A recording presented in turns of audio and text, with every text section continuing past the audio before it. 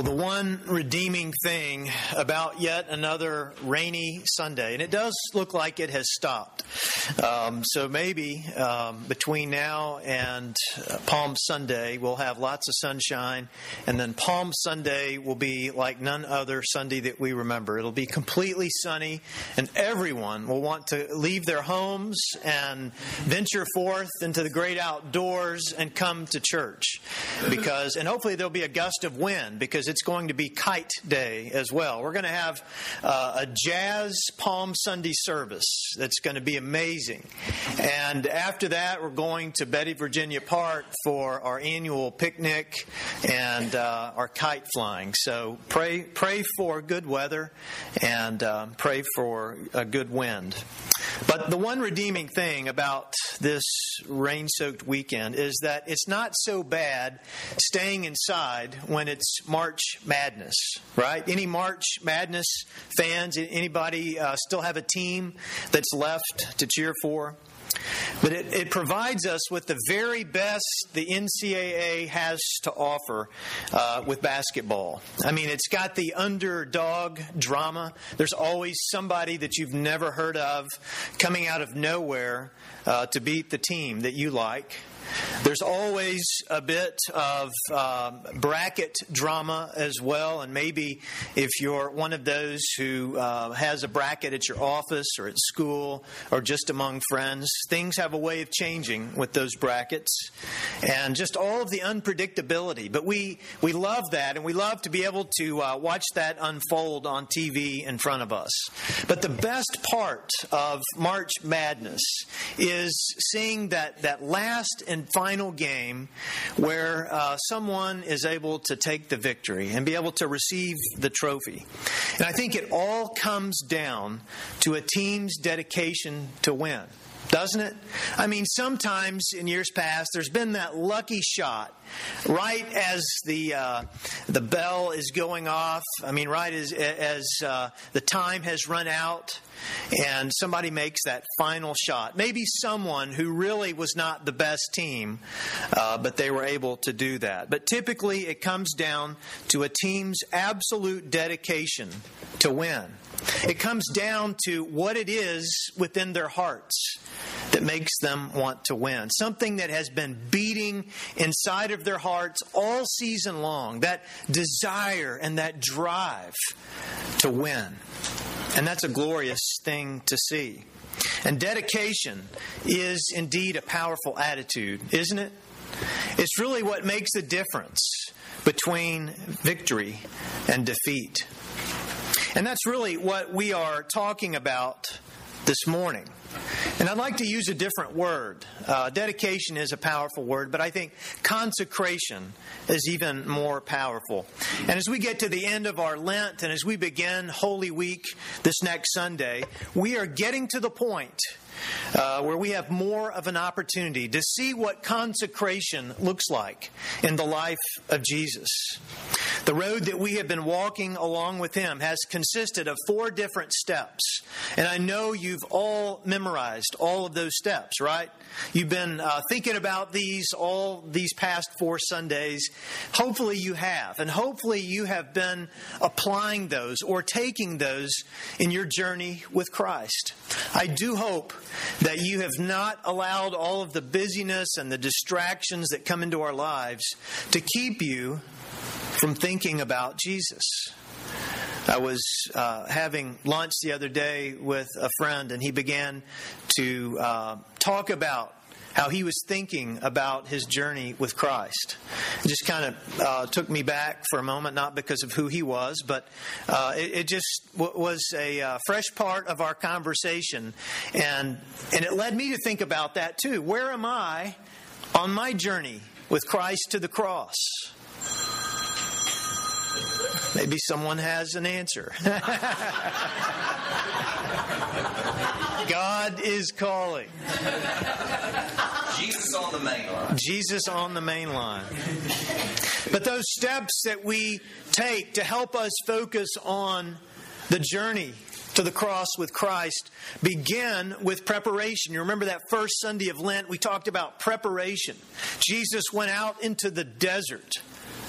and prepared for what God was going to have him do. But then there was orientation. Jesus gathered disciples around and he gave them an orientation to say, there are several things you need to do to follow me. Deny yourself, take up your cross, and come follow me. Those are the things that you need to do on this job, Jesus says. But then there is application, and we see Jesus going into the temple courts, and he is angry, and he is tossing tables and throwing out the money changers. Not that it was necessarily their fault, but it was the fault of those who had employed them to come into the temple so that they could make money and they could keep people out of the temple. Jesus applies the gospel. And then this past Sunday, we considered salvation. Man, that's an important step on the journey with Christ, isn't it? That we as followers of Jesus receive salvation. That it's a matter of accepting what God has done for us in Jesus. But today is that final step that we see Jesus taking on this journey to the cross. This journey before Jesus enters into Jerusalem. And we will celebrate that in a big way next Sunday. As Jesus is making his way there, it's this parade of Jesus going into Jerusalem. And it is a step that is crucial for him to take as he heads to the cross. But it is crucial for us as we follow him there and as we pick up our own crosses. It is a step of consecration. John's account, and if you'll look there in your Pew Bible in John chapter 12, if you'll find that, you can begin to see these things that Jesus is saying that are so important for our walk with Christ. And his account of Jesus' response to Philip and Andrew. Remember them from earlier as we talked about Jesus calling his disciples. He gets Philip and Andrew and they begin to follow him.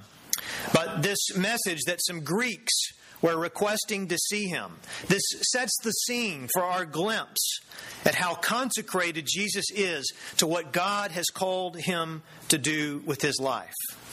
These Greeks, they are non-Jews, but they have a way of worship that is much like the Jews, and we understand that they were monotheist, and there was some likeness that they found in Jewish worship to where they could go along and be able to participate in what they were doing. But they must have either heard about Jesus before. I mean, maybe they heard some of their friends talking about Jesus and what it is that he was doing and the things that he was saying. Or perhaps they were in a crowd of listeners one day and they were at the back of the crowd and they didn't have a chance to interact with Jesus, but they were able to witness some of the things that he was doing. Whatever the case, they were interested in not just hearing about Jesus. They wanted to see him. They wanted to visit with Jesus. They wanted to get up close and be able to experience a conversation with this man, Jesus. And they identified Philip as one who could make that connection for him. We don't have all of the background there, but they knew enough about Philip to know that Philip knew Jesus. And if they could get Philip to make the introduction, then they would be able to see Jesus. And so they approach him with their request. And this is a request that is inscribed on a lot of pulpits. In fact, some pulpits I have preached in, it's right there on a plaque, or it is inscribed in the wood of the pulpit. Sir, we would see Jesus. We wish to see Jesus. This was their request. We want you to show us Jesus. We want you to take us to Jesus. And that's the aim, I think, of every preacher. And if we ever begin to venture off of showing people Jesus, then we've missed our calling. Just as you. If you are not showing people Jesus, the real Jesus, then what are you doing? But this was their request. And they were in town to worship. And I'm not sure if they ever made it to the temple to worship. But it sounds like their hearts were already connecting to the presence of God as they did get to see Jesus and to hear what Jesus had to say. They were connecting to the presence of God. This presence that was accessible, not just to the Jews, but to all people. John is helping us understand this.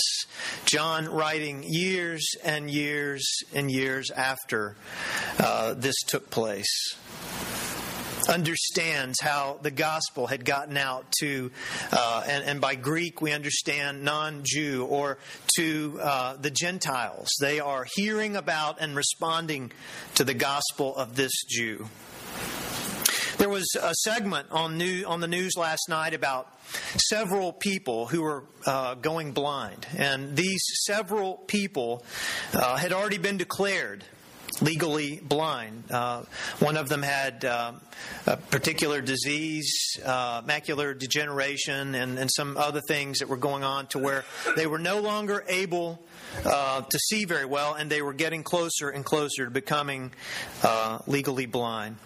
But someone had arranged for them, some foundation had arranged for them to go and to see some of the great sights of the world before completely going blind.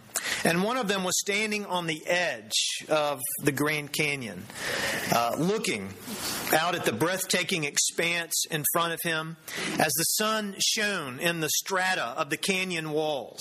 Just this beautiful scene. And if you've ever been to the Grand Canyon, you know how the light can change as you look out at that just massive expanse.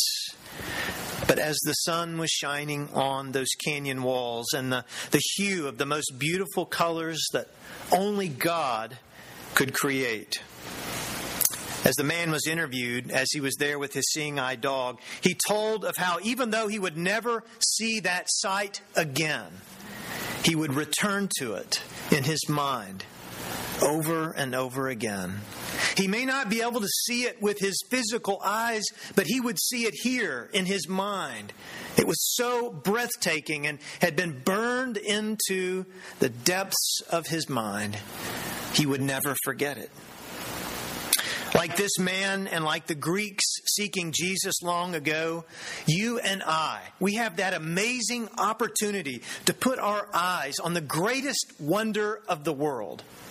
The greatest thing that we could ever see, all blessed by the arrangement God has made for us to see Jesus. Taking the step of consecration comes when we do see Jesus. And I talked about that last week as we talked about this cross that would be lifted up, or the pole that Moses would lift up with a bronze serpent, so that whenever people looked at that, they would be saved from the bite of the snakes there in the desert. And Jesus said, just as that was lifted, so must the Son of Man be lifted up, so that whoever sees him, whoever believes and trusts in him for salvation, will have it. And so God has allowed us to see him as well. And when we take that step of consecration, when we're able to echo the words of those Greeks, we wish to see Jesus, then we shall see him. Is that your wish today? Can you jump in there with those Greeks and identify with what they were saying and what they were experiencing? That you had such a longing to see Jesus that you would really do whatever it took?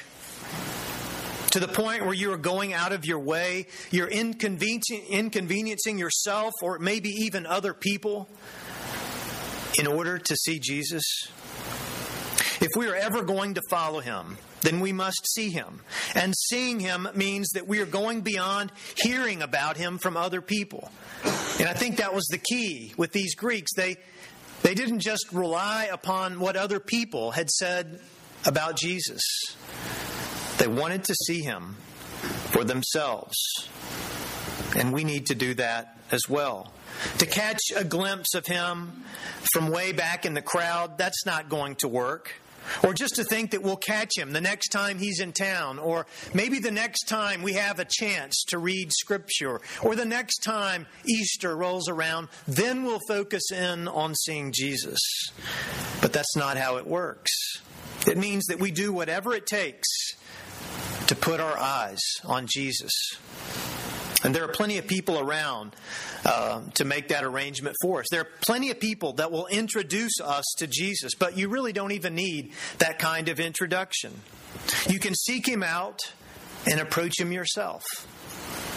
That's one of the great values we have here in our church, that we all have access to God. There is this priesthood of the believer. And you can go to God without having to rely upon me or relying upon some religious figure or a priest or anyone else. You have access to God. And so what are you doing with that access?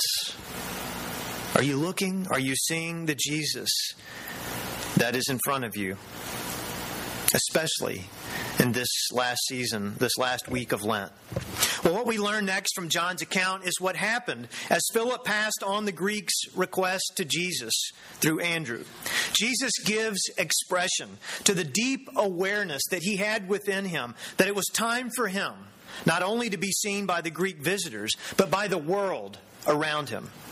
And this is where we need to pay special attention, even more attention to the words of Jesus, because it is in these words that we understand more and more of what this cross is all about. How can we celebrate Easter without understanding what the cross is all about?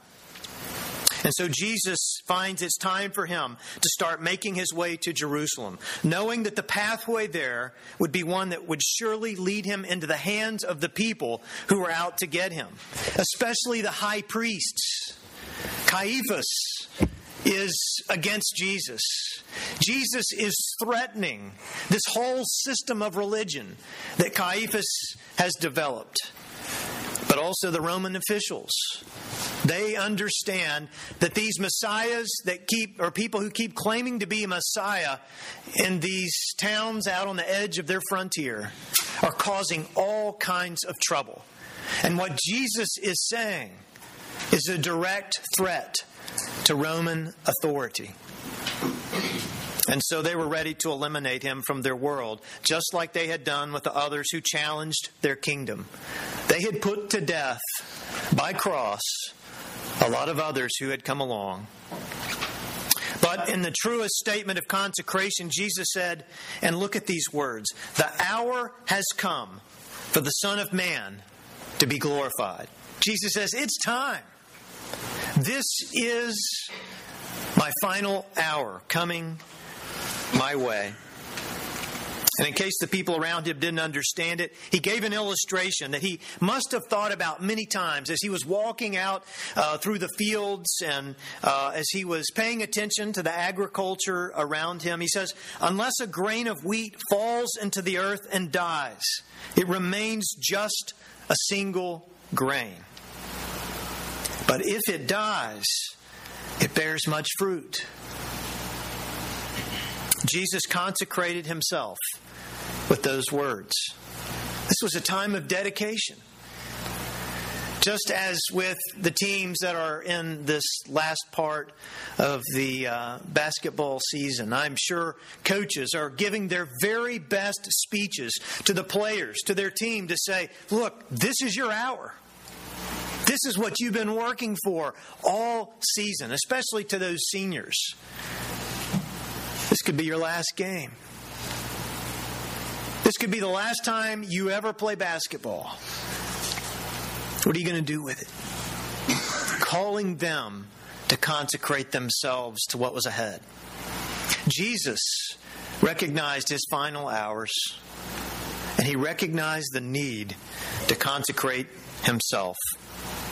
The words of the hymn of promise, or the hymn of bulbs that we sang just a moment ago, the words are, in the bulb there is a flower, in the seed an apple tree, in cocoons a hidden promise, butterflies will soon be free, In the cold and snow of winter, there's a spring that waits to be, unrevealed until its season, something God alone can see. That's a great hymn, Bill. There's such power in those words. And as we see how Jesus was consecrating his life, knowing the price that he would pay, we can learn what true consecration to God is all about. It involves dying. Now let me ask you, how do you feel about dying? That's a depressing kind of question, isn't it? How do you feel about dying? I think I know the answer to that, for none of us likes to think about death, and most of us do our dead level best to keep from dying, don't we? Trying to extend our bodies even longer. We want to be around for as long as we possibly can. And what we must know from Jesus is that we really can't go on living unless we die.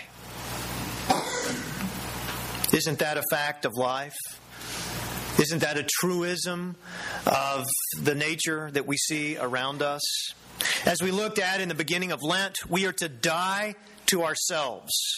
We are to die to our things, to our attachments, to our security, to our fears and our needs.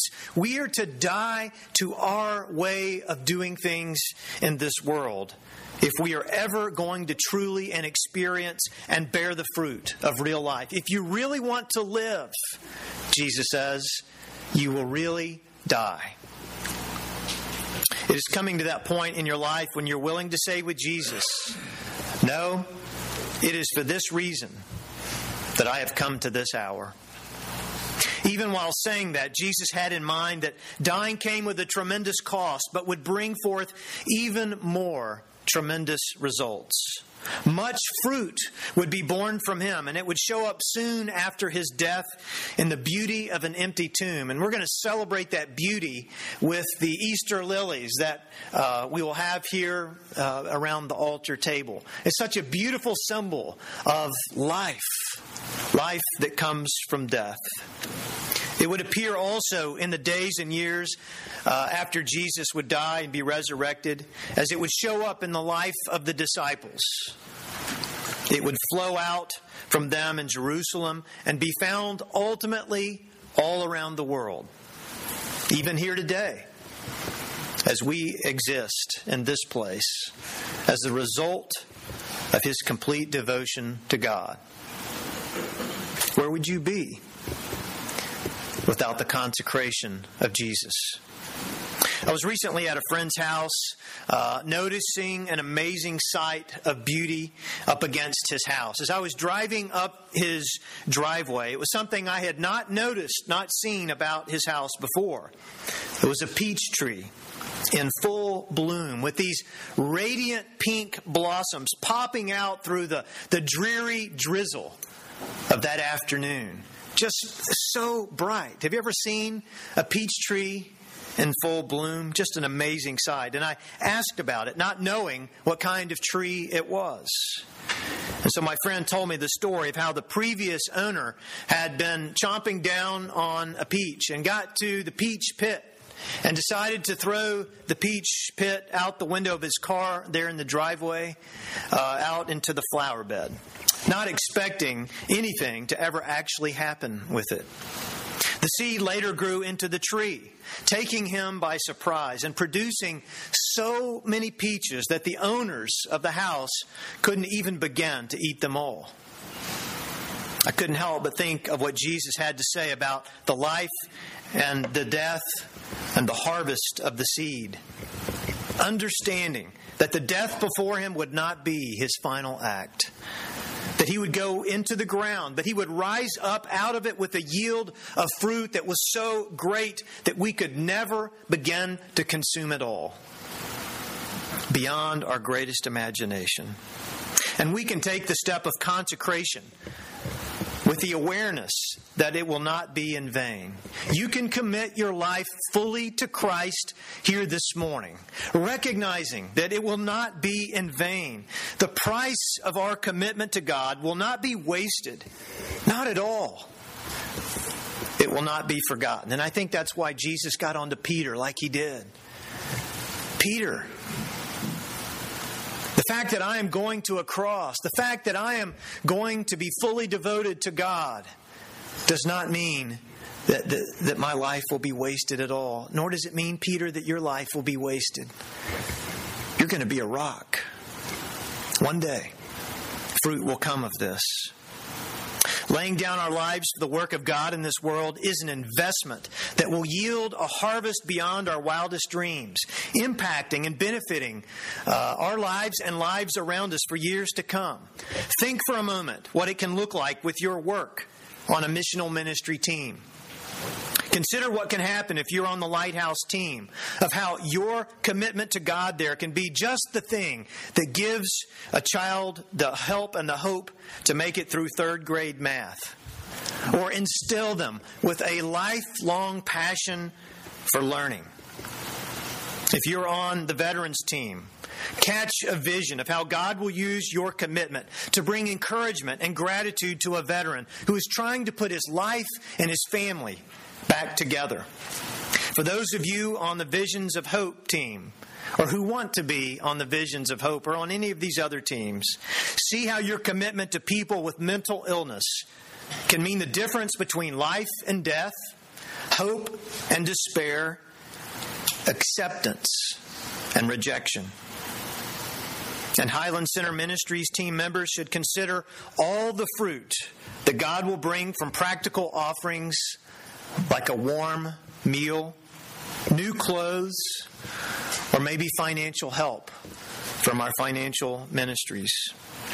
Our consecration to God and the price we pay for walking with Jesus will give way to life, a life which blossoms with the kind of beauty that will inspire and literally bless the world. This is our time to say with Jesus, "It is for this reason that I have come to this hour."